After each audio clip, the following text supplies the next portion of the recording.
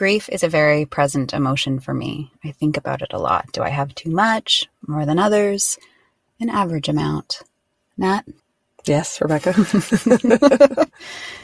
Will you go there with me? I will. I'm ready. Let's do this. We have this way of talking, and we have another, but we have ways with each other that will never be said by anyone.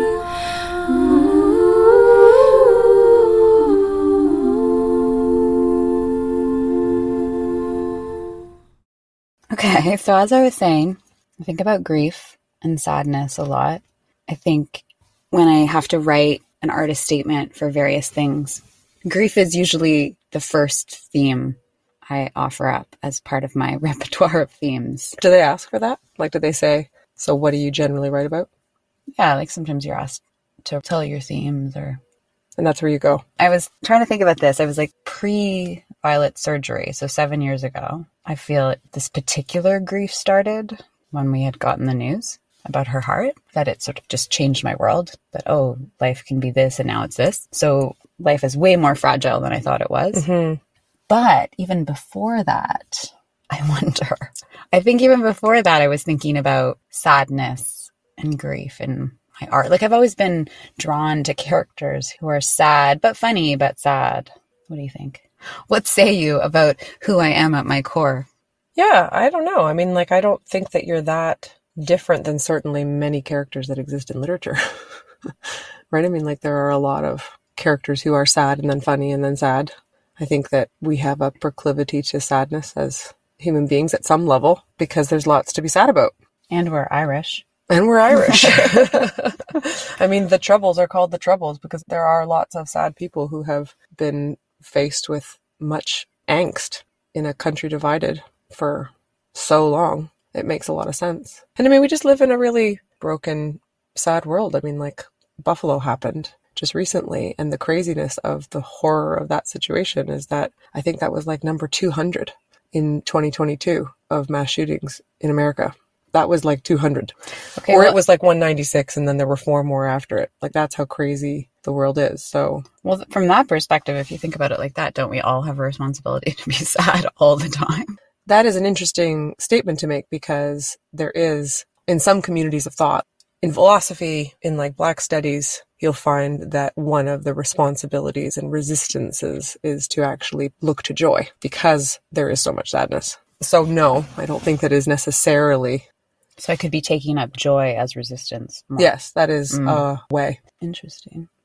But if you're saying that this is a theme that shows up for you in your art, then I feel like we are definitely moving down a very interesting road here in terms of... Just a heaviness. Like Sometimes I would just want to cry. Like right now, I think I could, even though this is a nice morning and we're at the farm together and I was planting yesterday, but just saying the word grief and staring at that tree, because now we're in the car. Everyone tried to record in the house, but everyone got up for coffee just as we hit record. Really early today. I don't know why. We moved with our microphone and we did a little dance out to the car. So now I have a really good view of this tree. Stare with the me. Broken tree we're talking about that got taken down in the wind. Is that what that is? I guess it's kind of a...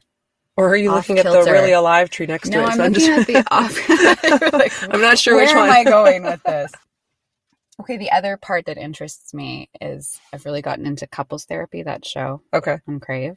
And the therapist is so good. And she was listening to these couples discuss their issues as therapists do. And she was then going to her own therapist to unpack her work and commenting that these couples, there's so much weight on their relationships from their individual sorrows and pasts. And that really intimate relationships have to bear a lot. So I was even thinking of Simon, all that he bears. I mean, I bear things too, so whatever. But just in terms of this grief, like I'm a grief-laden person. Like my sorrows, our relationship, he has to bear them. So there's some weight there. And that we come into our relationships with our issues. Although, okay, I don't know if grief is an issue. So I'm sort of talking around this.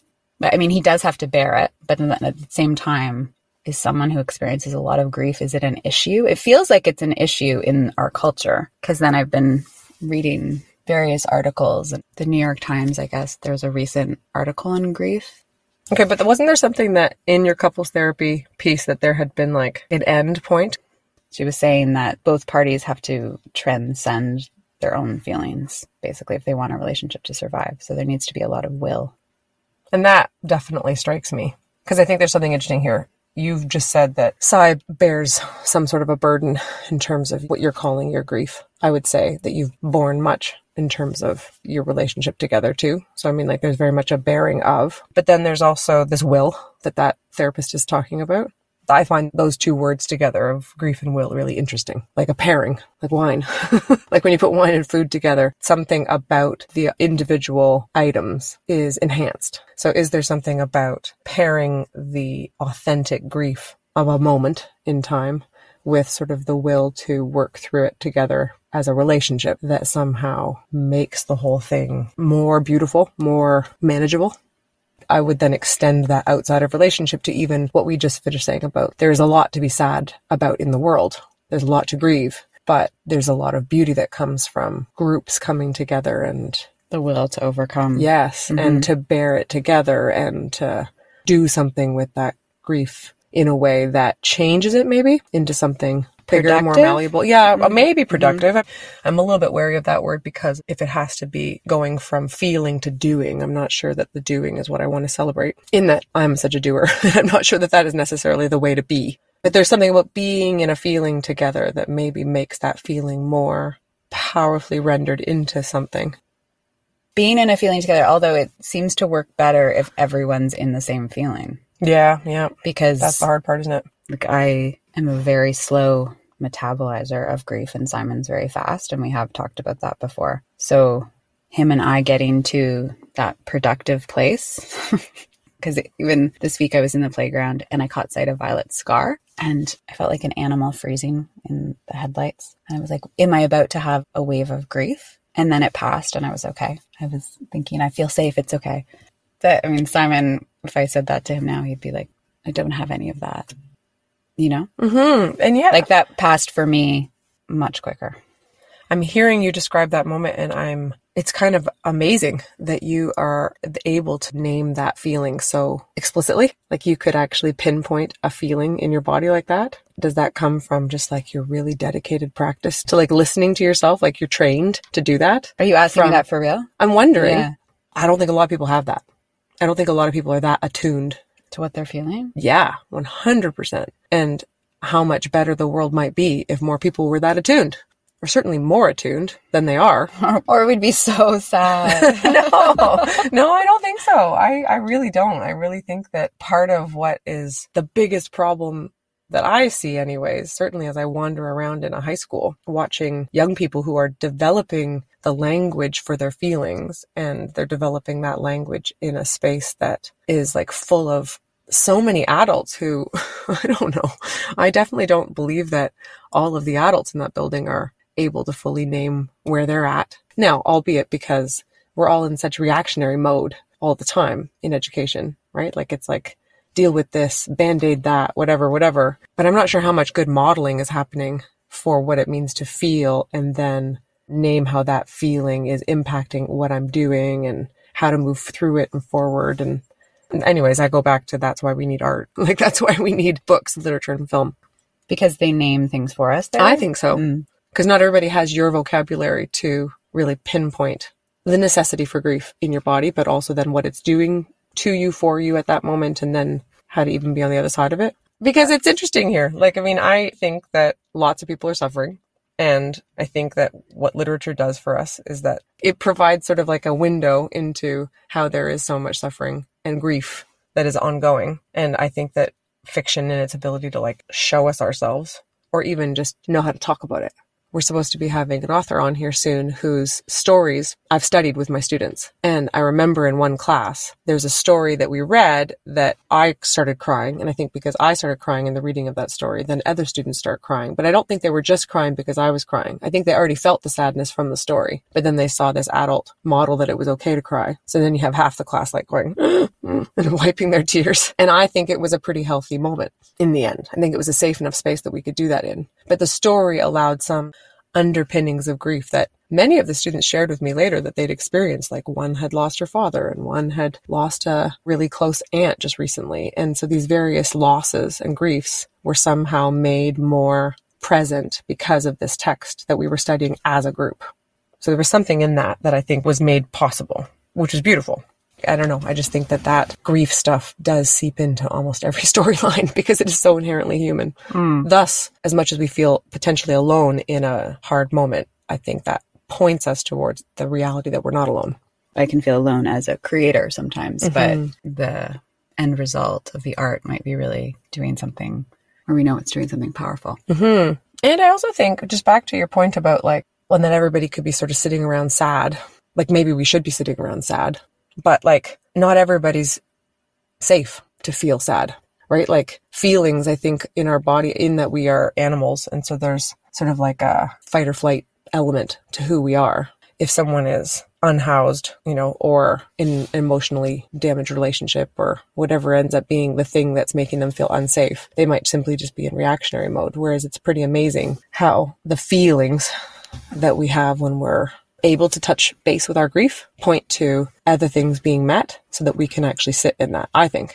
If you feel safe enough to in feel your life, then you can feel safe to grieve. I think so. Right, which is interesting because I'm reading this book called Untangled about teen girls. Okay. And one of the points the author is making is that teens need to feel safe to push back against their parents, to be rude because they're experimenting with pushing boundaries, but that teens who don't feel safe won't do it, and that will hinder their development and their individuation in the world. So if they feel, their parent needs them as a friend, is relying on them in an unhealthy way, then they won't push back. And I found that really interesting.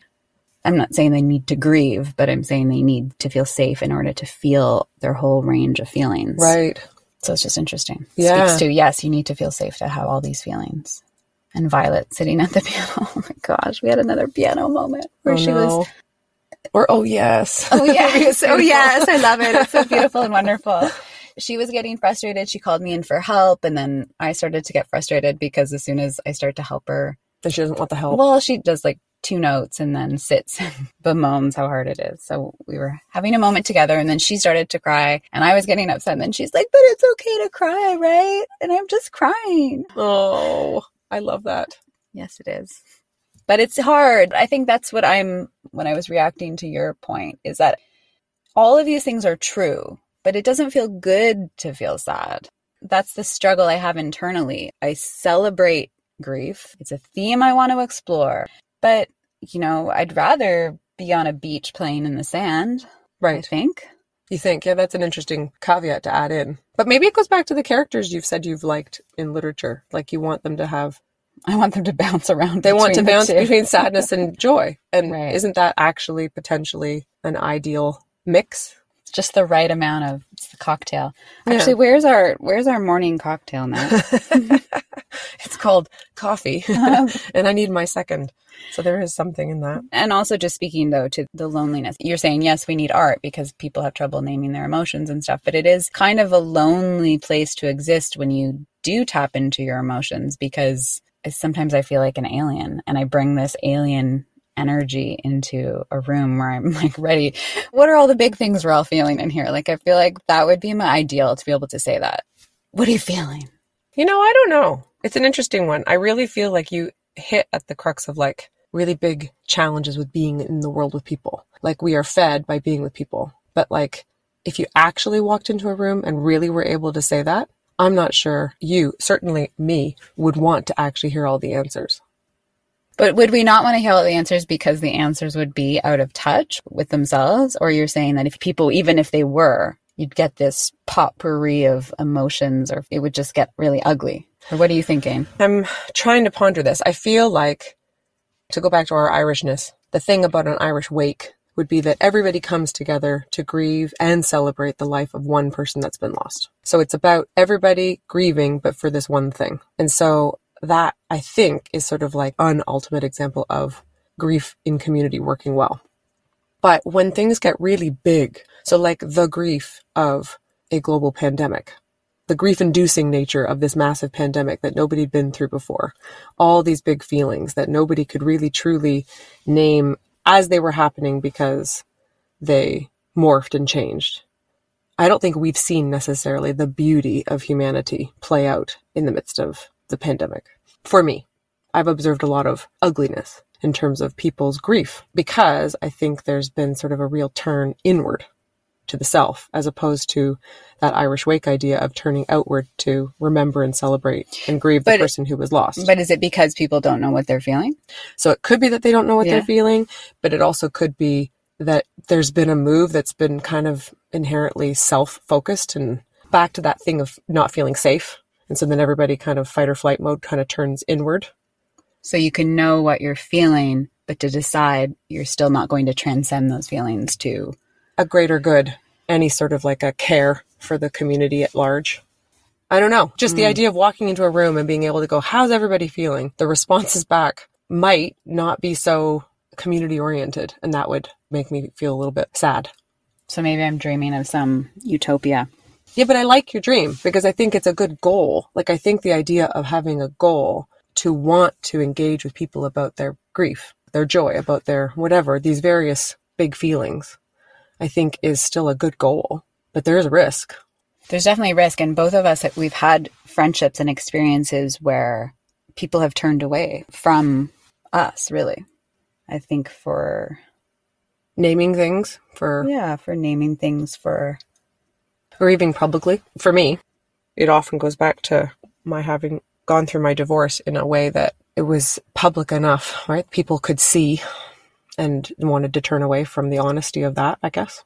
Well, and I think if we see that we've come to a place where we see our emotions fairly clearly, it also means we can see other people fairly clearly, and people don't want necessarily to be seen. I keep thinking if one of our friends is listening, didn't she laugh at us at one point? She was like, "Oh, you think you know yourselves." Oh, yeah. So now you're saying that, but I would love to hear her response to what we don't see clearly, which for sure we don't. We have blinders. Oh, yeah, all the time.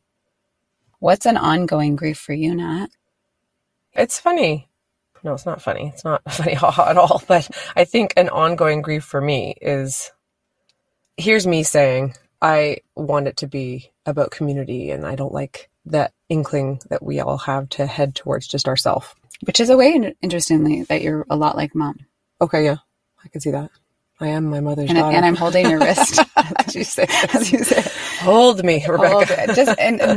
It's a good thing, but that she really balks at self-care, right? It's really only now at 70 that she's really considering it more. Mm-hmm. And I don't think we're balking at self-care. No, that's not what we're saying at all. But I think the potential shadow side to that could be that you're not taking care of yourself. Yes. So in your question then about, I think I am taking care of myself in terms of this ongoing grief for me, in that I am constantly, I'm finding over the last few years, in a state of contemplation anyways. So is it grief necessarily? Is it just sort of like a shadow of grief, but related to our cousin's death? She died by suicide, and I feel like her death was one that really hit me because I was so happy in so many ways that she was now at peace and now at rest and not having to suffer. And at the same time, here's the turn away from community into myself. Why have I now spent so many years writing about care and collegiality? And I think it's been because I've been constantly navigating back to almost like a feeling of regret. So therefore I'm sort of tying regret and grief together about what I didn't quite do enough for her. And even if it wasn't for her, for those suffering like her, for just the lonely, the sad. But then as we said at the beginning of this conversation, that could be everybody. So then there's the overwhelming nature of just like, oh my gosh, who do I care for first? Yeah. And so the easiest place would be to start with myself. Because if I can care for myself, then I can better care for others. And so then it's sort of just like a cyclone of feeling. So it's an ongoing grief in me, her departure. because I feel like that exit. Like you could have done more? In an ongoing way. Not that it would have stopped what happened. But why is it that when the person is gone, is when all of a sudden there's like this move towards doing?